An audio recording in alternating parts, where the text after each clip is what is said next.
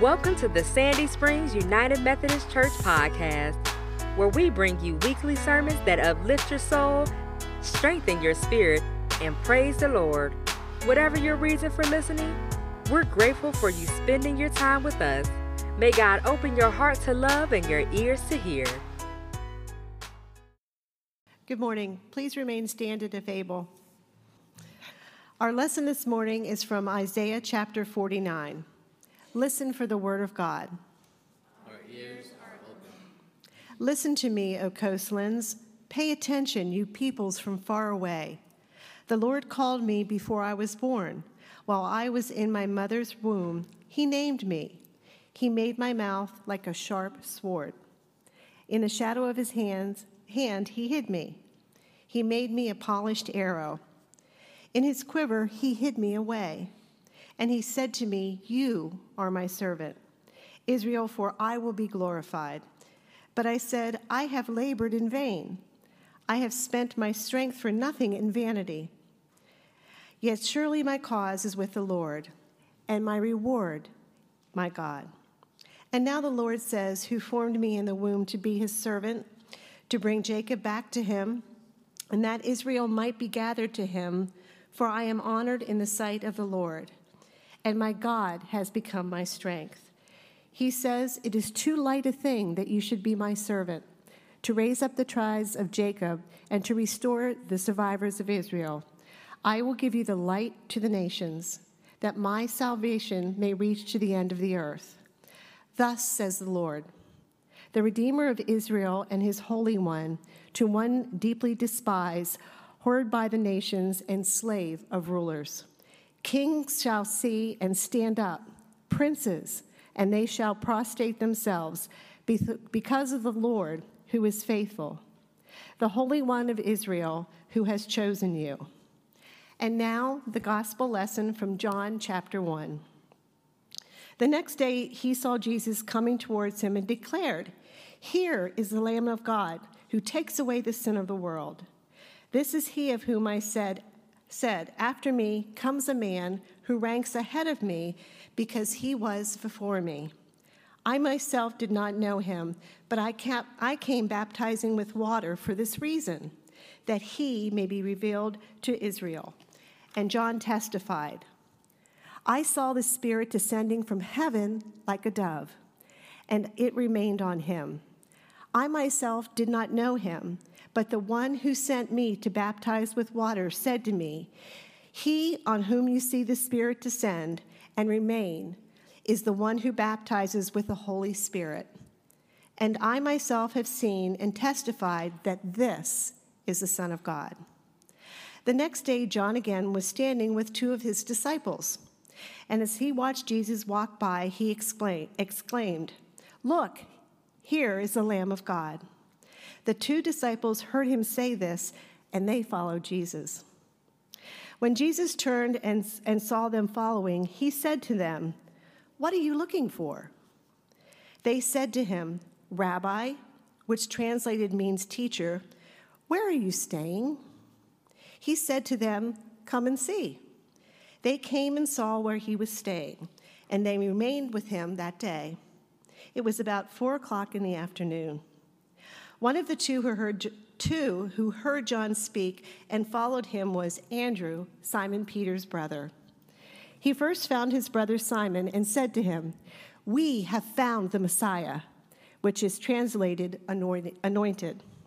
He brought Simon to Jesus, who looked at him and said, "You are Simon, son of God? You are to be called Cephas." Help with that one, Kate. Which is translated Peter. This is the word of God for us, the people of God. Thanks be to God. Please be seated.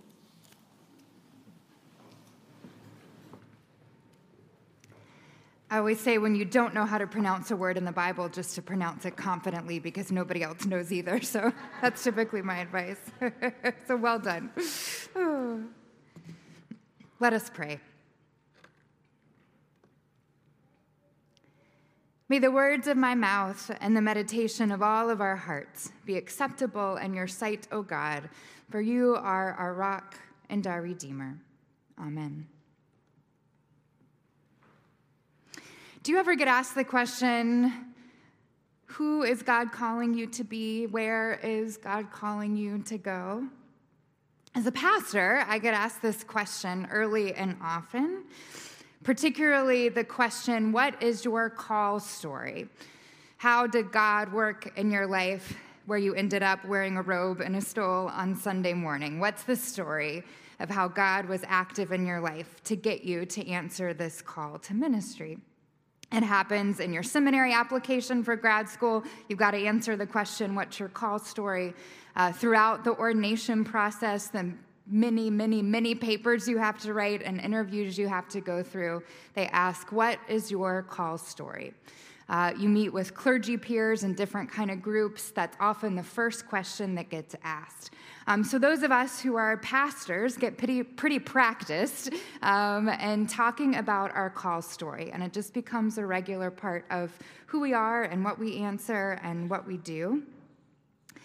I think sometimes I can take for granted what a privilege it is for people to ask me this question all the time, what a privilege it is to consider myself to be called by God on a path of discernment and listening and following. Because implicit in this question, right, is the assumption that I am, in fact, called by God. People assume that preachers and priests and pastors have a call from God. But how often do you get asked this question, those of you who aren't pastors? How often does someone say, what's your call story? How is God working in your life to call you? I think as Christians, we often don't embrace this language of call. We don't use it in our daily interactions. You probably didn't greet your neighbor this morning during the moment of Christian fellowship by saying, how was your weekend? Are you going to watch the game tonight? Where do you think God may be calling you this week, this month, this year? It's not usually part of our self-description. We don't usually say, hi, my name is Carol. God calls me to be a mother. Or, nice to meet you, I'm Joe, and lately I've felt called to compost my food and to become a vegan. Or, my name's Susan, I'm from Alabama, and God has called me to be a teacher. I teach second grade in Fulton County schools. This kind of language is unusual. Sometimes it might even make us uncomfortable. For some, call language is off-putting. Some people maybe use it to their advantage to wound others. Or the language can sound a little bit smug and arrogant. It can feel like you're set apart, you're somehow more loved or more special in the eyes of God because you've got a clear call and you're talking about it and you're answering it. Or if you don't know what your call is, it can feel a little bit shameful that maybe you don't know, maybe God is calling other people and God's not calling you. But call language is all throughout Scripture. And we know that Scripture isn't just for pastors. It's speaking to all of us who are followers of Christ. In fact, Scripture's clear, right, that all of us are ministers of the gospel, all of us. Some of us are called to live this out as pastors in local churches, but most of us aren't. Thanks be to God. If the world were only made up with pastors, we'd be in a lot of trouble. All of us have unique calls and unique gifts that contribute to who we are as people of God in our society and the world. Now, it can be hard to know exactly how we're called. A few of us get a phone call directly from God, right, that says, this is what you're supposed to do, this is what I want from your life. Although at the rate smartphones are improving, I'm hoping that one day there'll just be an app for it and we'll take all of our hard discernment work out of it. But until then, we got to do the hard work ourselves of listening, of paying attention to God. Both of our scripture todays that Donna read from Isaiah and from the Gospel of John are about God's call on people's lives, on our lives. We meet the prophet Isaiah, who speaks of his call from God. At this time, the people of Israel were a people living in exile. They were forced out of their homeland for years and years, away from their home and their roots and their family connections, their businesses. And now they're under the rule of a foreign government. They're forced to live under somebody else's laws and somebody else's religion. They start to feel pretty distant from God, and they lived a lot of their lives without hope. But in the midst of their estrangement, God begins to call the people of Israel to start to move forward. God calls a servant here in our text to proclaim good news, proclaim release to the captives, return to their homeland, most importantly, reconciliation with God. The prophet proclaims the good news that God has never and will never let them go, no matter what.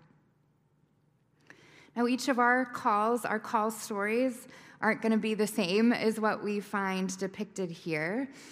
We live in a very different context, but we can glean some insight into the nature of God's call and work in our own lives. First, I find it comforting that God makes it clear that God's call doesn't happen in a moment. God doesn't just pick up the phone and say one thing. God is actually shaping who we are and who we're uniquely called to be in the world before we are ever even born. The prophet says, "The Lord called me before I was born, while I was in my mother's womb. God named me." God calls those particularly who might be on the margins and gives them some power. God calls us to care for and give voice to those who are on the margins. God says to the people in exile, the Redeemer of Israel and his Holy One, to one deeply despised, abhorred by the nations, the slave of rulers, kings shall see and stand up, princes, and they shall prostrate themselves because of the Lord, who is faithful, the Holy One of Israel, who has chosen you. God has chosen you. Scripture says, when the world despises and rejects you, you are God's beloved. And as we discern our own calls, we need to be aware that God raises those up who are rejected by the world. We got to be listening not only for our calls, but the calls of other people. Finally, we learn from Isaiah that God's call isn't just for a select few or the chosen ones. This good news is for the whole world. The prophet says, "Yes, God, I will go. I will speak your good news of reconciliation to all of Israel." But God says, "My child, your scope is too small. For my good news of reconciliation, it's for the whole world. I will give you as a light to the nations so my salvation may reach the ends of the earth." Friends, God's call is before us before we are even born. It doesn't come in a single moment or a single event. It's often for those who are rejected by the world to give us some new insight. And God's call is for all of us. In the Gospel of John, many years later, we meet a whole cast of characters who are also called by God to their unique ministries. We find Jesus at the very beginning of his ministry. We heard the baptism story last week from the Gospel of Matthew. In John's Gospel that we heard today, there is no birth story. There's no explanation of Jesus' family connections. It starts right off with the baptism of Jesus as an adult. It's the beginning of his public ministry. As we know, John the Baptist spent lots of time baptizing people with water, preaching repentance and the forgiveness of sins. John baptized many, and John gained a lot of followers. But John was always careful to emphasize that he was not the Messiah. He was preparing people for the one who is coming, preparing them for the way of Jesus. And in our text today, John's message about the Messiah comes true. Jesus Christ is the Messiah, John says, the anointed one, the Lamb of God. John has witnessed his baptism. He wasn't baptized with water, he tells the crowd. He was baptized with the Holy Spirit. A dove actually descended from heaven. Jesus, he says, is the one you have been waiting for. He is the one who will take away the sins of the world. This is an incredible moment for the followers of John the Baptist. They've been baptized with water. They've listened to the scruffy street preacher declaim that the Messiah is indeed coming, and now he finally is there in their midst. Andrew has been a faithful follower of John. He was baptized with water, is walking down the street one day ready to follow John to continue to help him with his baptisms. And he thinks it's going to be a day like any other day. John preaches, Andrew follows, they continue to wait for the Messiah. But today is not a day like any other. Andrew receives an invitation that will change his life forever. John, the man he trusts and follows, says to Andrew, "Look," pointing to Jesus, he says, "Look, this is the Lamb of God." Andrew's not one to waste time, so he quickly turns from following John to following Jesus. So he follows Jesus, anticipating some kind of invitation, anticipating some kind of call. What will he expect from this man? What will Jesus say? Surely, if you've got Jesus in front of you, right, the call will be clear and it will be direct, and you will know exactly what you are supposed to do, where you are supposed to go. But Jesus doesn't tell Andrew what to expect. When Andrew asked Jesus where he was staying, who he was going to be, Jesus simply said, "Come and see." That's all we get. If I were Andrew, I'd be really frustrated. I think I would have begged for more information. Come where? See what? How? When? Why? What should I wear?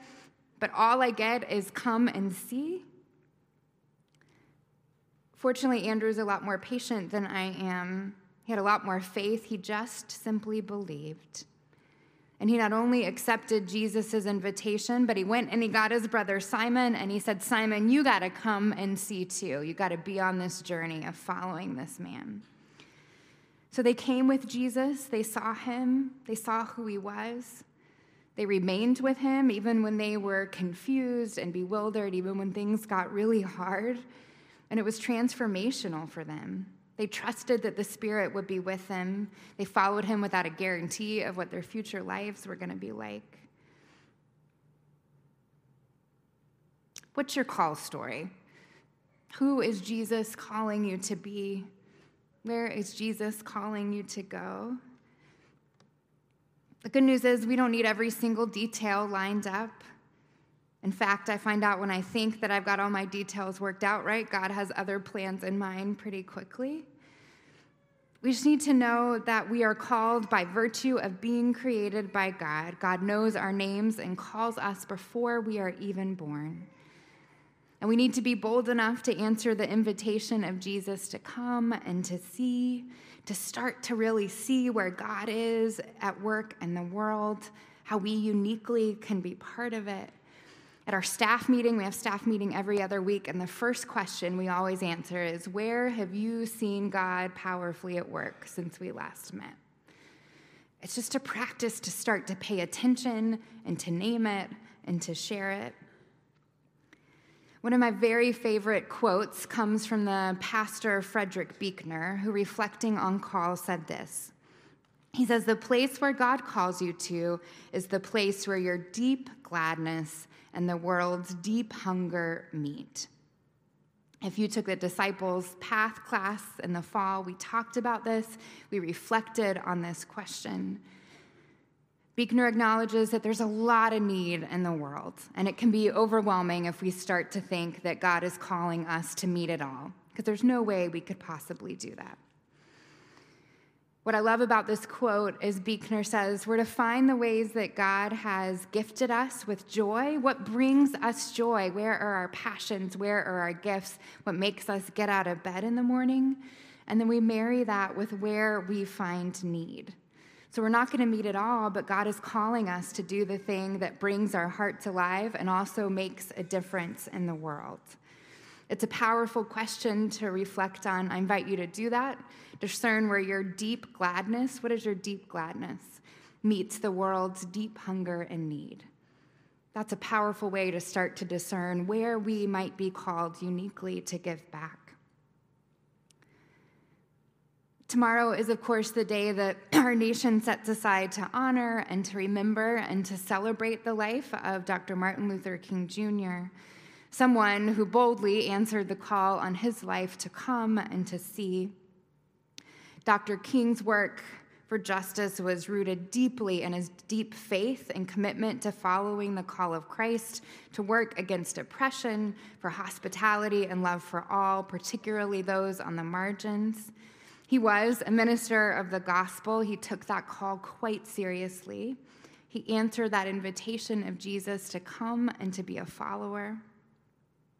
Now we know the story of his life and his death and his legacy that remains with us, native son of Atlanta. We know what happened when he answered the invitation to follow Christ. But of course, Dr. King did not know what his path would be like when he answered that call.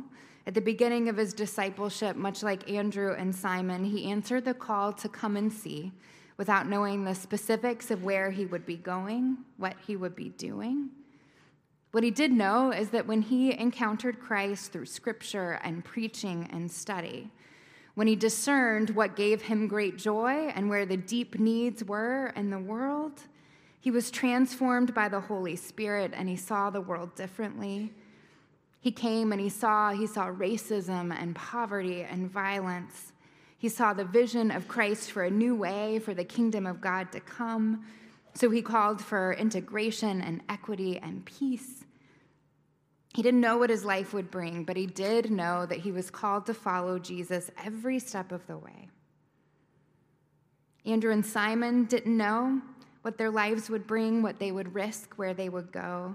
But they were transformed by the Spirit when they said, I will come and I will trust and I will see.